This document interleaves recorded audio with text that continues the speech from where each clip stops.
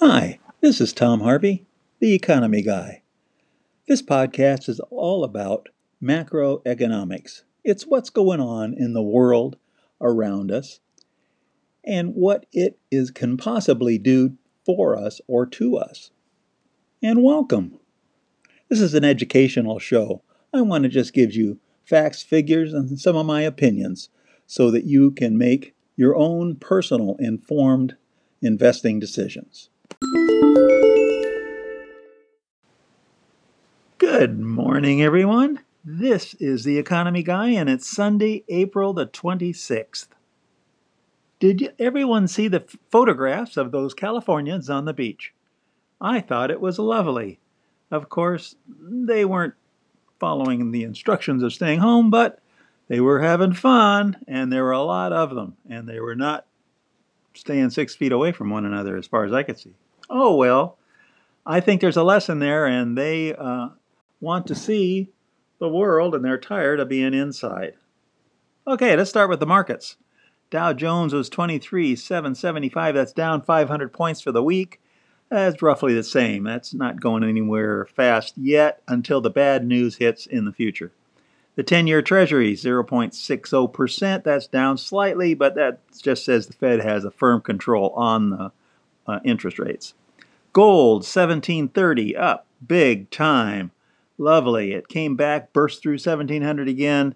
Didn't go as low as I thought it would go before that. So, well, who am I? Anyway, Bank of America came out and said gold's going to hit 3,000 in 2021. The fear index, VIX, was 36, about the same as it has been. A lot of fear out there. These markets are not going to be less fearful. They'll only become more fearful in the next month, in my opinion. And the last but not least, certainly not least, is oil. Oil was the big story this last week. On Monday, it hit a 22-year low. Big red flag, red flag, red flag, red flag. Oil went down. Well, what's going on with oil? Well, it's really simple. Best estimates are that because of the virus around the globe, 30 million barrels per day less are being consumed. Less than before the virus. But production continues, and only 10 million barrels per day it has been agreed to be reduced. So 30 is what you need to reduce, 10 is what is being reduced. It doesn't sound like the problem is solved. Big excess. Oil prices are going to be low for a long time in that environment. But there was a big lesson to be learned there, and that is the futures market in oil. Well, what happened was on Monday, which was the last day that the May contract for oil, long oil, could be exercised, because Tuesday it would be expired. People were getting rid of their contracts and selling, and the contract sold for a low of minus $40 per barrel. That's minus $40 per barrel. If you think negative interest rates are crazy like I do, negative oil prices are crazy too, but they are possible. There's a big lesson there. Learn the lesson. Prices can become totally irrational. People were buying it at minus 30 thinking that it had to turn around, and it went to minus 40. Those people lost money. Bad. Oh, goodness gracious. Oh, little education here. There are two kinds of oils out there that are quoted. One is the Brent oil, that's in the North Sea around England, and the other one is WTI, or West Texas Intermediate, and that's the U.S. oil price. I always quote the U.S. oil price just because that's a habit. And just for knowledge's sake, Brent oil sells for about $6 a barrel more than WTI oil does. So be that. What's the future for oil? Well, I think there's a bunch of oil producers that are going to go out of business. They're going to go bankrupt because they cannot stand to be in this with low prices. They're losing money when they pump oil. So they've got to stop or they will go bust faster. So that's it for the first round, and I'll be back with more interesting stuff. Back again, and let's talk about the financial news that happened this last week. Oh, how about the property market? well, let's kind of take a minor slice of the property market. Look at strip malls. How about strip malls? Did you know that only 30 to 50% of the people who are renting strip malls paid their rent in April? And that's much better than people that are in indoor malls, which are a real disaster. So I thought I'd just throw that at you for what it's worth. It's what's going on in our financial world out there today. Not good if you're a strip mall holder, and because we need to get back to work, don't we? Yes. How about car sales? What are car sales doing? In April, it is estimated that car sales will be down 50%. 50, that's 50%. And that's down further. That's an average for all car sales. That's down further than 50%, maybe 60 or 66% for imports, and it's more in the 30s for domestic cars. So that's what's going on in car sales. Not a good sign. Okay, how about the unemployment claims? Another week of high claims. 4.4 million people claimed unemployment again. That is now a total of 26 million people, or roughly 16.6% of the pre-virus employment force. That's a huge number. These are numbers are people, and these are really meaningful. The unemployment rate's going to be coming out for April in the near future. And it's estimated that estimate means guess, that it's going to be between 16 and 26%, probably 20 to 24%. And later on, it'll be 30%. Another month on, think about May or June. Bad news. Unemployment like that rate is true Great Depression rates. Here's an interesting, the S&P 500 shares, those are very important companies. For 5 straight quarters, the year-over-year net profit for the S&P 500 has declined. This is the first time ever. Another red flag, red flag, red flag. But any first times are red flags. So profits are going down. They started going down before the virus happened. Remember, 5 quarters we're talking about. That's a year and a quarter away it started. This is amazingly bad news for shares because the future profits are going to be worse. I mean, the virus is going to crash profits. It's going to massively hurt profits. So if you think it's bad now, it's going to be worse. So guess where my prediction is for share prices? Well, the only thing that's keeping share prices up is the money that the Fed is pumping into the market today. There's nothing else holding it up right now. So given a real market, it should be much lower. Belt valuations kind of say the S&P 500 is on the high side of valuations right now, not the low side. And that's where it sits today. So be back in a second. We'll talk about Europe a little while. Okay, let's start talking about Europe. There is a Europe, and life goes on. You know that the EU would just love to have Britain, the UK, stay in the EU a little longer. In other words, have a Brexit extension is the words. And the UK naturally have said, because they're negotiating for a trade deal supposed to be done by the end of this year, that they're not going to extend it. They're out one way or another at the end of this year. That's what the UK official position is. But everybody changes their mind every day. But what it means to Britain, if there is a Brexit extension, is that it means the UK would get to pay for the EU virus costs. That's what it means. It means a great big bill. So I think there's a big incentive for the UK not to extend Brexit. It's my opinion that the UK will probably be one of the worst virus nations in the world by some kind of standards. And I'm sorry to have to say that. And I'm saying it because the UK is allowing 100,000 people per week into the UK without any virus checks at all. I noticed in the latest news, Heathrow employees are out making loud noises about that. They want checks to be done on the people coming in because they don't want to catch the virus from these people coming off the airplanes. Not good for the UK. Really not good. They need to have a little stricter controls, in my opinion. Okay, let's talk about the European Central Bank. That's like the Fed for the Europe, for the EU, Europe. European Central Bank is thinking of creating a quote-unquote bad bank. And that bad bank would hold all the bad assets that are currently held in EU banks from the last crisis. That was 2008, 2009. There were a bunch of bad assets that were accumulated by banks because they made bad loans. And they are holding those today. But the economic future is not bright. It's very dim. And these banks are, their future is being jeopardized. So one way to save them is to pull all the bad assets out, put them into something called a bad bank, which is going to be a really bad bank, which would then sell these things on pennies on the dollar, sell those bad assets. That's the way it's done. I've been and lived in Ireland for a while when the last crisis occurred, and they had a bad bank that took all of the bad housing loans from all of the Irish banks and put them into the bad bank, and then they were sold off pennies on the dollar, and that was the solution.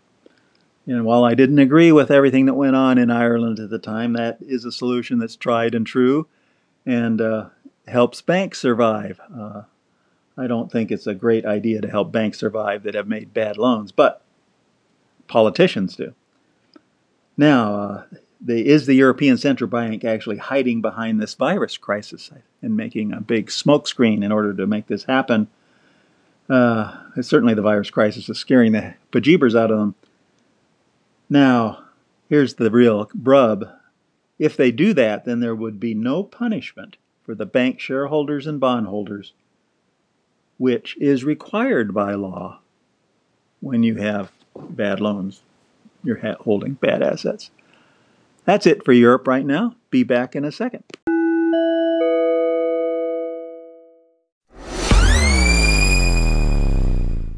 Let's talk about what's going on in the United States and with the Federal Reserve right now.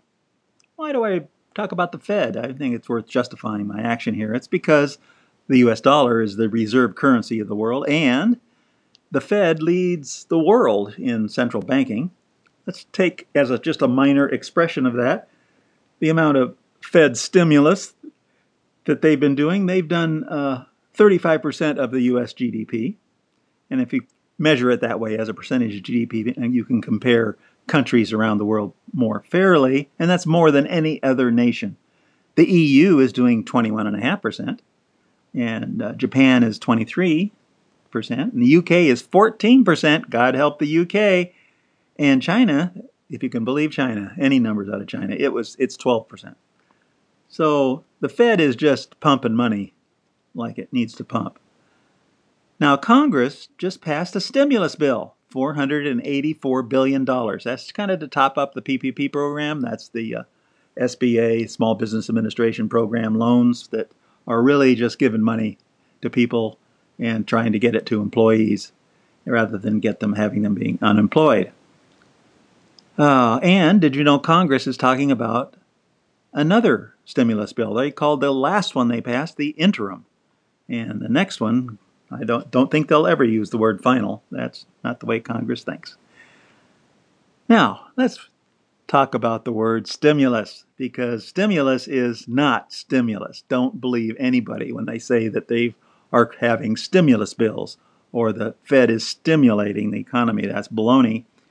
It's only replacing lost money. That's what these things are doing.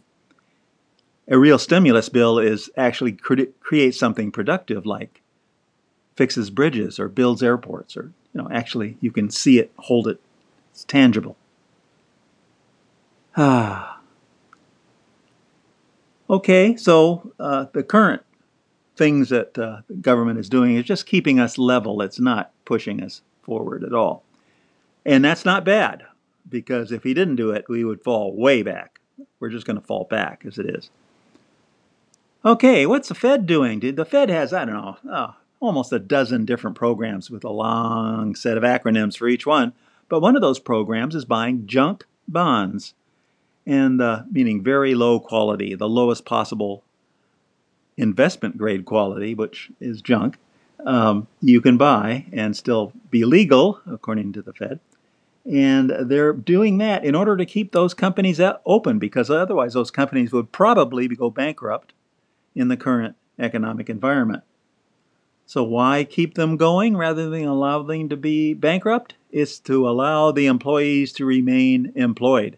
It's going right along with the whole philosophy of our stimulus, not stimulus, that we're doing. So another piece of fun education. Be right back talking about what does normal mean? Let's return to normal.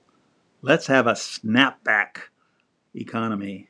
Let's have a V-shaped return of the economy to normal. Well, guess what, guys? That's never going to happen. None of that. Those are the things you hear all the time, every day on the news, but we're never going to return to normal. That means my definition of normal is the pre-virus economy. It's never going to go back there. There are going to be permanent changes that are created by this environment that we're in now. We live in unprecedented historic and economic times. And you'll be able to tell your grandchildren that what you did to fight this war. So good for you. Hang in there and keep fighting. Well, let's talk about what does return to anything mean. We need businesses to open. I mean, there are talk about that. Let's get back to work, right? But to open businesses, you need customers. Every business needs customers. Are you going to get customers? I mean, I talked about, is everybody going to go out and buy that car they were going to buy before, or are they going to be holding off because economic times aren't as good as they were before the virus, right? What are they doing? Are they going to run right out and go to the restaurants that they've frequented before? Well, there was a poll, and I don't like polls, but there was a poll that asked people that question, and 70% of the people said no, they're not going back to that restaurant because they're not that confident that things are going to be safe. And over 80% of the respondents said they're not going to fly on an airline or go to a major event like a football game, baseball game, concert, something. That says people are not going to go back quickly. V-shaped recovery means it goes down quickly, comes back quickly. I think we're going to be something much closer to an L-shaped recovery, down quickly and stay down. And with a slight upward bias, we'll come back. If we come back any faster than my pessimistic thoughts are right now, but it'll be because of the American entrepreneurialism. So, how about companies that are out there right now? The normal everyday company lives on something called 30-day credit. I mean, they buy something on credit, they pay the bill after 30 days. That's normal business practice. And but businesses aren't making any money. They can't pay it after 30 days. Well, did they get the loan? Yeah, some did, some didn't. So maybe they can start paying things with that loan. Who knows what's going to happen? But there are a bunch of companies out there that are leveraged themselves highly. And anytime you leverage yourself on anything, it's dangerous. And in this bad environment, those people that are highly leveraged will probably go bankrupt. They will never open because they just can't pay the bills. They owe too much. So that's what I think about what is the word normal. Next, being hopefully a little bit more optimistic, I want to talk about the virus. Okay, on with the virus. What's going on in that world?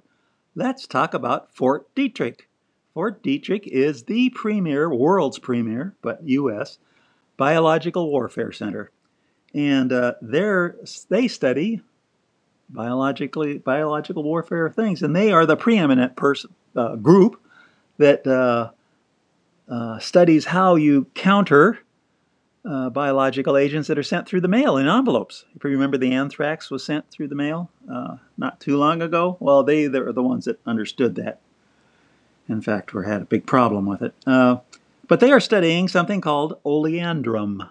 And oleandrum comes from the oleander plant. You probably might have that in your yard. If a dog eats it, it's poisonous to them. They have to get rid of it quickly. And they are looking at that, and they have been studying it for years against all kinds of things like cancer. It has very promising things. and whether it will fight the virus. And indeed, it looks very promising it will fight the virus. And they're going to be starting some human trials with a company called Phoenix Biotechnology on this. It's very promising. And what's really promising is you can make a lot of it quickly because it's a natural substance, not man-made. Okay, there are, in addition to that, there are 71 plans to make viruses out there against this, vaccines out there against this virus.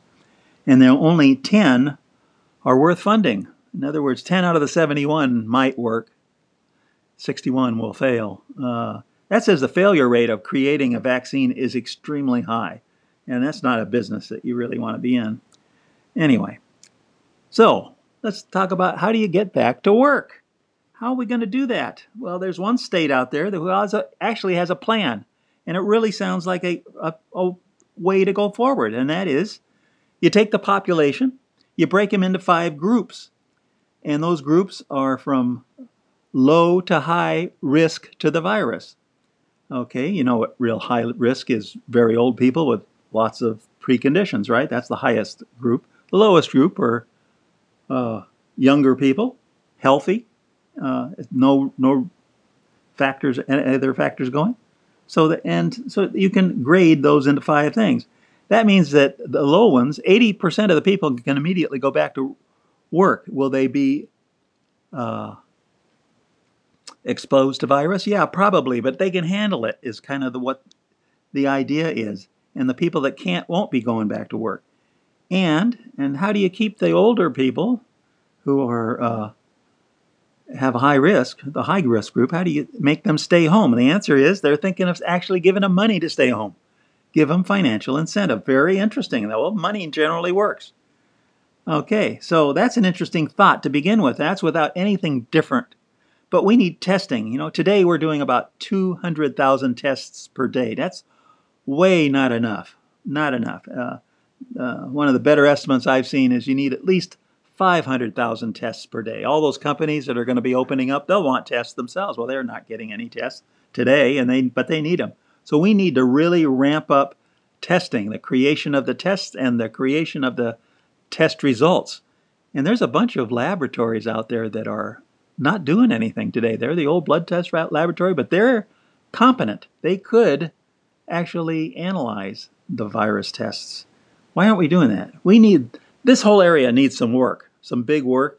Without knowing anything, I have confidence that work is being done, but I would like to see it being done faster. Now, when the vaccine is available, when a vaccine is actually available, if you go back to that state's way of operating, then you prioritize who gets it. You give it to the healthcare workers first. You give it to the necessary services like food services and power services. Next, you give them to those people. Make sure that they're definitely healthy. Okay, so, and then you go down the list of priority for the people that get the vaccine in that order. That is probably the fastest way to get us back and working that I've seen. I'm happy to have seen people are thinking about this. Be talking to you next week. Have a great week out there. Watch what's going on. This is the economy guy saying goodbye. Thank you for joining us. Please hit the subscribe button on your podcast reader to get future podcasts. This is Tom Harvey. I am an investor myself, not a financial advisor. Nothing in this podcast should be construed as advice or a solicitation to trade, and we disclaim any responsibility for any negative effects of actions people might take.